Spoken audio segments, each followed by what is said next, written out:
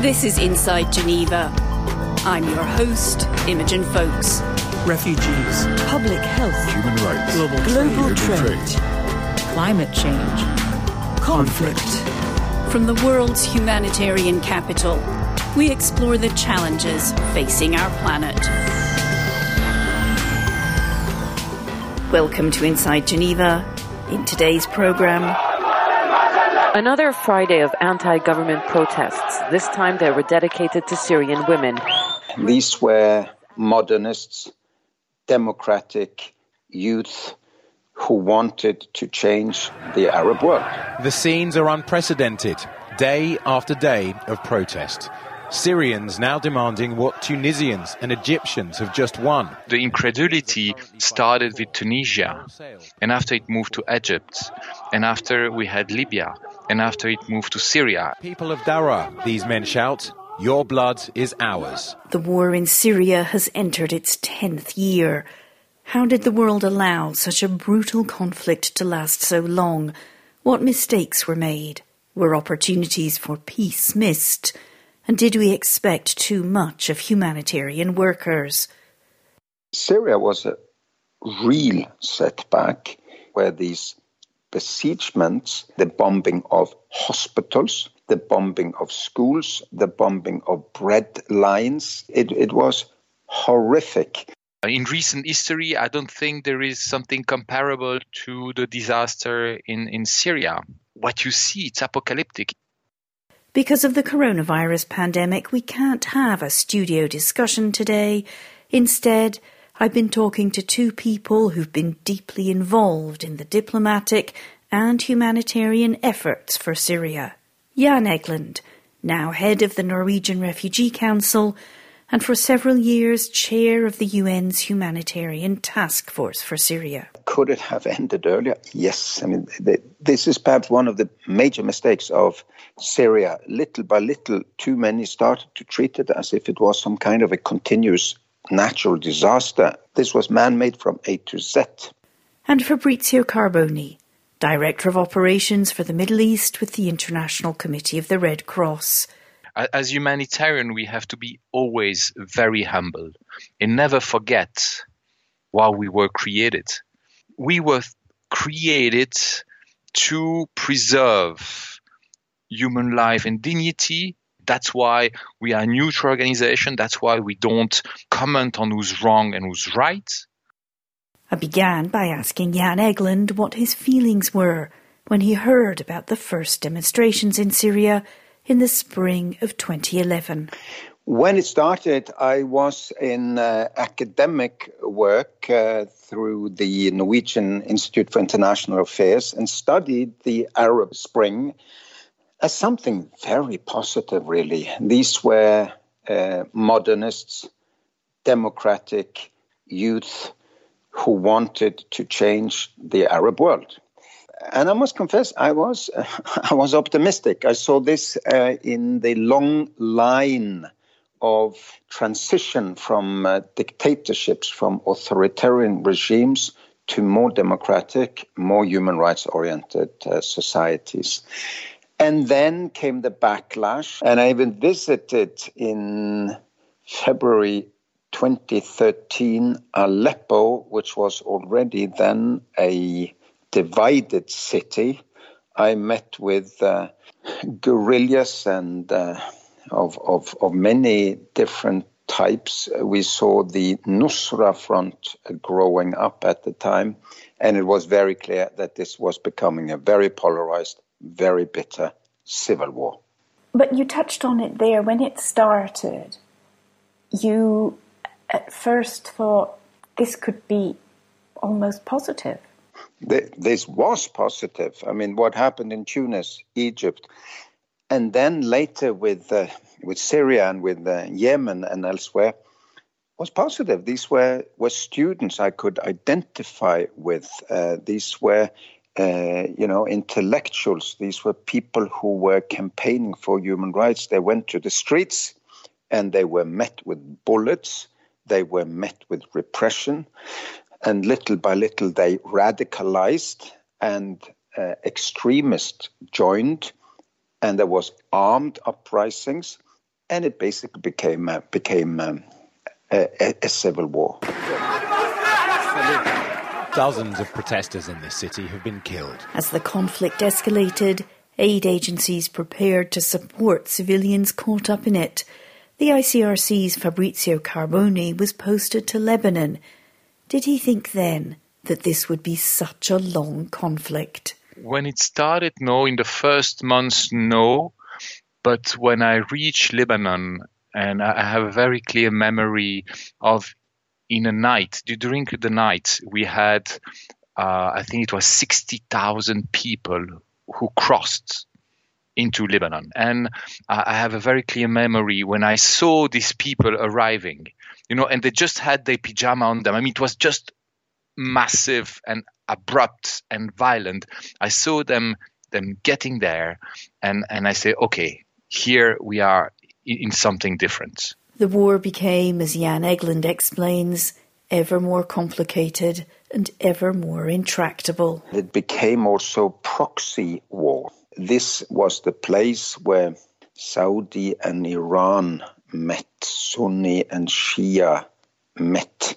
And, foreigners were willing to fight each other to the last Syrian. It's been heartbreaking. I've followed now Syria every single week for 10 years, and it's been heart-wrenching because it became, in many places, bad guy against bad guy, but there were so many good civilians in between them that suffered in this crossfire. The ICRC, Fabrizio Carboni remembers, began to prepare for the long haul. After, I would say, a year or two, it was clear that there was no clear way out of this. You had so many contradicting narrative opposing each other that it was hard to see how you can reconcile all those narratives. All the parties to the violence and the conflict in Syria, it's a survival narrative. And therefore, you have what we have in front of us, which is a tragedy which has no... in recent history, I don't think there is something comparable to the disaster in Syria. I was there last week. I went from Damascus. You cross the suburbs of Damascus, totally destroyed. And after you go to Homs and after Aleppo, what you see, it's apocalyptic. It's 20 years that I'm working in the humanitarian fields. And I never, ever saw or see something so massive. Their impact on Aleppo's densely packed civilian neighborhoods is devastating. Syria's conflict was being fought with no heed to the laws of war the ICRC tries to uphold, as if the fundamental principles adopted after the horrors of World War II had been abandoned. I visited the old city of Aleppo, the souk of Aleppo, which is not just an historical center for Syria. This is the common history of humanity. The old souk, which has hundreds, if not thousands of years of history, it was totally destroyed. You have to see this. It's something which is breathtaking. And I was there with my Syrian colleagues from Aleppo, and almost all of them were crying. We were walking into this destroyed souk, and they were all crying. And at one stage, we reached the spice market, who was totally destroyed. But there was still the smell of spices. There was nothing left. There was only burned stones, collapsed building all around. But the smell of those spices, which were stored for thousands of years in those places, were still there. It's something which characterized, I think, the conflict in Syria. There was no limit. There is no limit. And that's to reach your objective, you're ready to destroy even your own history, who you are. How do you actually keep calm, not lose your temper even when you're talking to people who are allowing children to starve to death inside a besieged town? You keep your eyes on the ball, I would say. You keep your eyes on the final objective, which is to have access at all costs. Humanitarian action, it's not about you. You have to swallow things I would never accept in my private life, but I would accept it in my professional life as humanitarian actor because I need to get there. And it's not about my pride. It's not about how I see myself. If I have to listen to somebody telling me things which I know are just lies, okay, I accept it if I can move the lines and if I can get something to the people. ICE has now gripped the town of Madaya, adding to the siege and starvation. Trucks carrying food and medicine finally arrive in Madaya. While aid workers in Syria tried again and again to get food and medicines into the desperate civilians in besieged towns, in Geneva, Jan Egeland, as chair of the UN's humanitarian task force, tried to persuade the warring parties to show mercy. I remember it was too much at times, really. It was, sitting up at 2 a.m. and then again at 6 a.m. to have phone calls on regarding the fall of the besieged areas in Aleppo, the extreme drama of people starving to death in besieged areas. We were able to have this diplomatic activity that was able to have some progress. It was because children had starved to death in some of the besieged areas.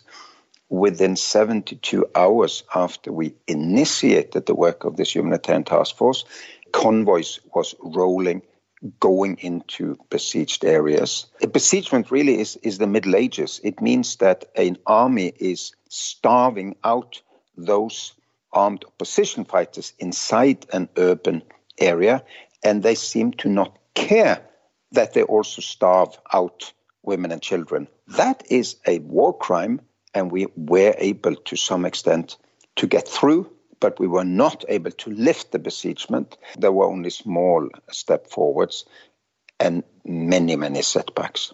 Do you think the respect for, you mentioned war crimes, do you think the respect for international law has also taken a real beating over the last 10 years? Yes, I fear that happened in Syria. Again, the long line should be that we are increasingly adhering to the laws of civilization and the laws of war, human rights conventions and so on, as we become more sophisticated as civilizations. Syria was a real setback where these besiegements, the bombing of hospitals, the bombing of schools, the bombing of bread lines, it was horrific. Just coming back to the mention of war crimes, do you hope for a tribunal for prosecutions? Would you, for example, see yourself testifying? Well, I hope for accountability, yes. Because if there is impunity, why would warlords anywhere really shield civilians, follow the rules, not kill their prisoners of war?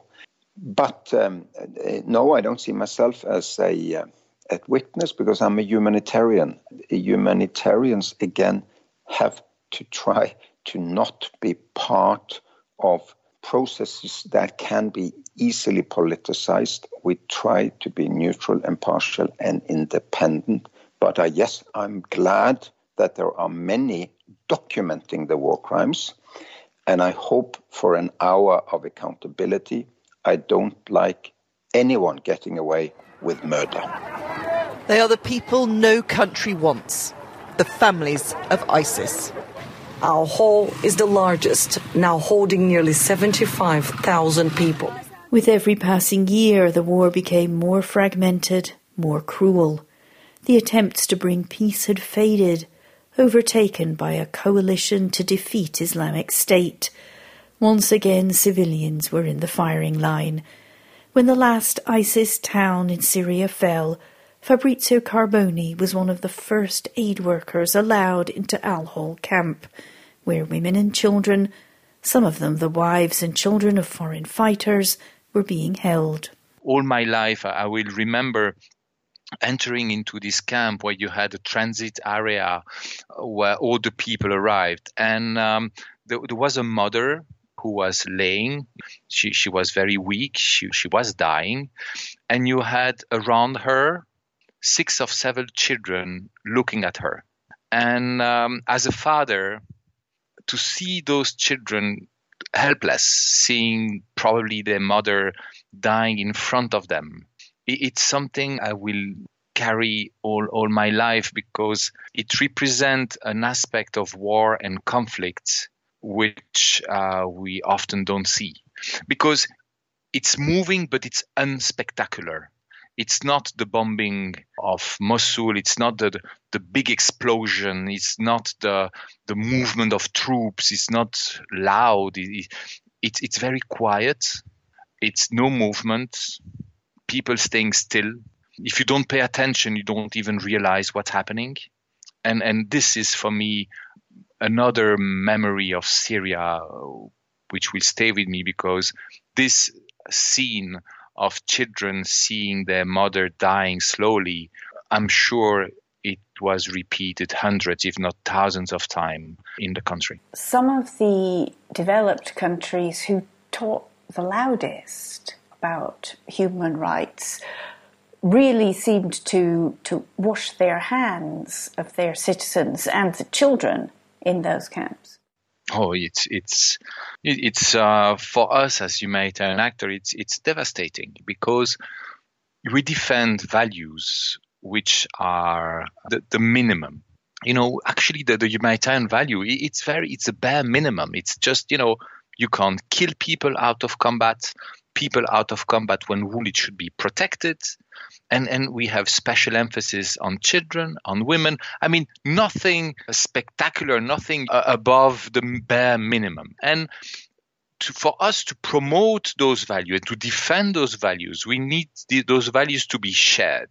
And when you have states who for decades not just promoted those values, but lectured other states about those values, when those very same states lecturing the rest of the world are themselves affected by violence, are themselves affected by conflict, and suddenly they say, yes, you know what? We said that below 18 years old, children in conflict are victims. But in our case, actually, no, because we are in an exceptional situation. That's devastating for our credibility, for the credibility of the rules and the values we defend, which we should never forget were developed mainly after the Second World War. It doesn't come out of just, fantasy from enlightened people. No, it's the result of a deadly and tragic history, and we tend to forget it.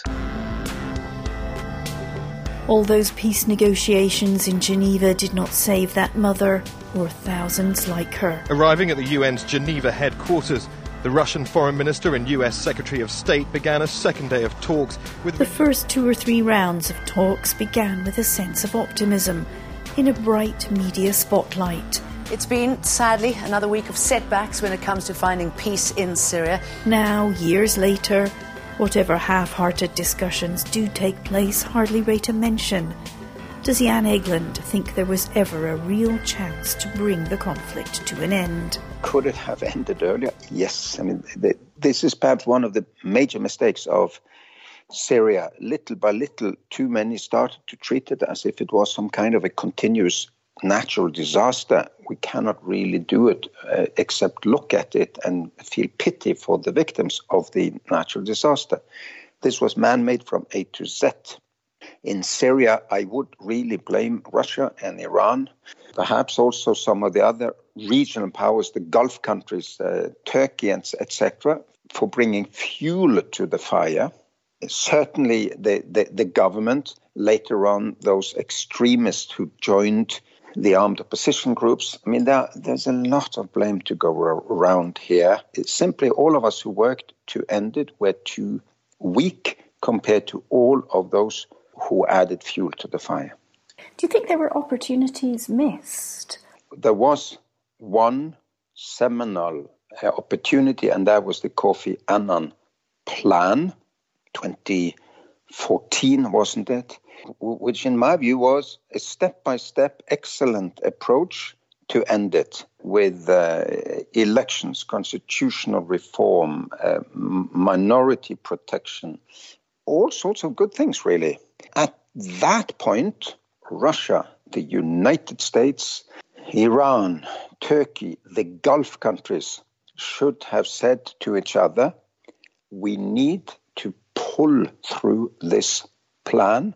We are supporting competing horses in this race, but we're playing with fire. Let's drag them to the table. Let's convince them to agree on the Kofi Annan plan. That was the lost opportunity, and I will blame forever the leaders at that time that they didn't help it be realized. To Syria now, where more than a dozen people, including children, have been killed in the latest round of airstrikes in Idlib. Turkish forces supporting the rebels. And so the war continues. Millions of civilians are crammed into Idlib, the last remaining area of Syria still in rebel hands. Once again, the aid agencies are pleading for restraint and pleading for access. There is no question, says Fabrizio Carboni, of giving up. It's the nature of our work. As humanitarian, we have to be always very humble and never forget why we were created. And I believe that sometimes we tend to forget it. Sometimes we lack, in my view, and that's my very personal opinion, we lack humility. We were created to preserve human life and dignity, while a political process or whatever process would provide peace and stability to a place. That's why we are a neutral organization. That's why we don't, comment on who's wrong and who's right. So when we join, or when people decide to join a humanitarian action, they should be clear about the intention. If it's peace in the world, that's the wrong job. If it's to preserve the basic minimum and fight every day to preserve the dignity and life of people, that's what we are. It's a tough job with moments of grace. But when we manage to do something, it's really something which compensates very often the frustration. When we manage to have the food going into some places, it's such a reward. But what, when the history books are written, will be said about the United Nations, about its efforts to bring peace to Syria, and the attempts by humanitarian agencies based in Geneva to help civilians? The last word goes to Jan Egeland. It was unsuccessful in the sense of being able to protect civilians from horrors. That's a horrific failure for all of us. But the main blame on those who carried the guns and who did the crimes, and those who supported them. In terms of how many people got their daily bread, their health services, their disease control, much of this humanitarian work have been able to save millions. So let's also remember, against all the odds, tens of thousands of humanitarian workers, most of them Syrians working for other Syrians, led and coordinated by humanitarians in Geneva and elsewhere. And I think they should be proud of that. Even though there was a war lasting for 10 years and the diplomats and the politicians failed us. And that's all from Inside Geneva for this week. A reminder, this is a swissinfo.ch production. I'm your host, Imogen Folks. Thank you for listening.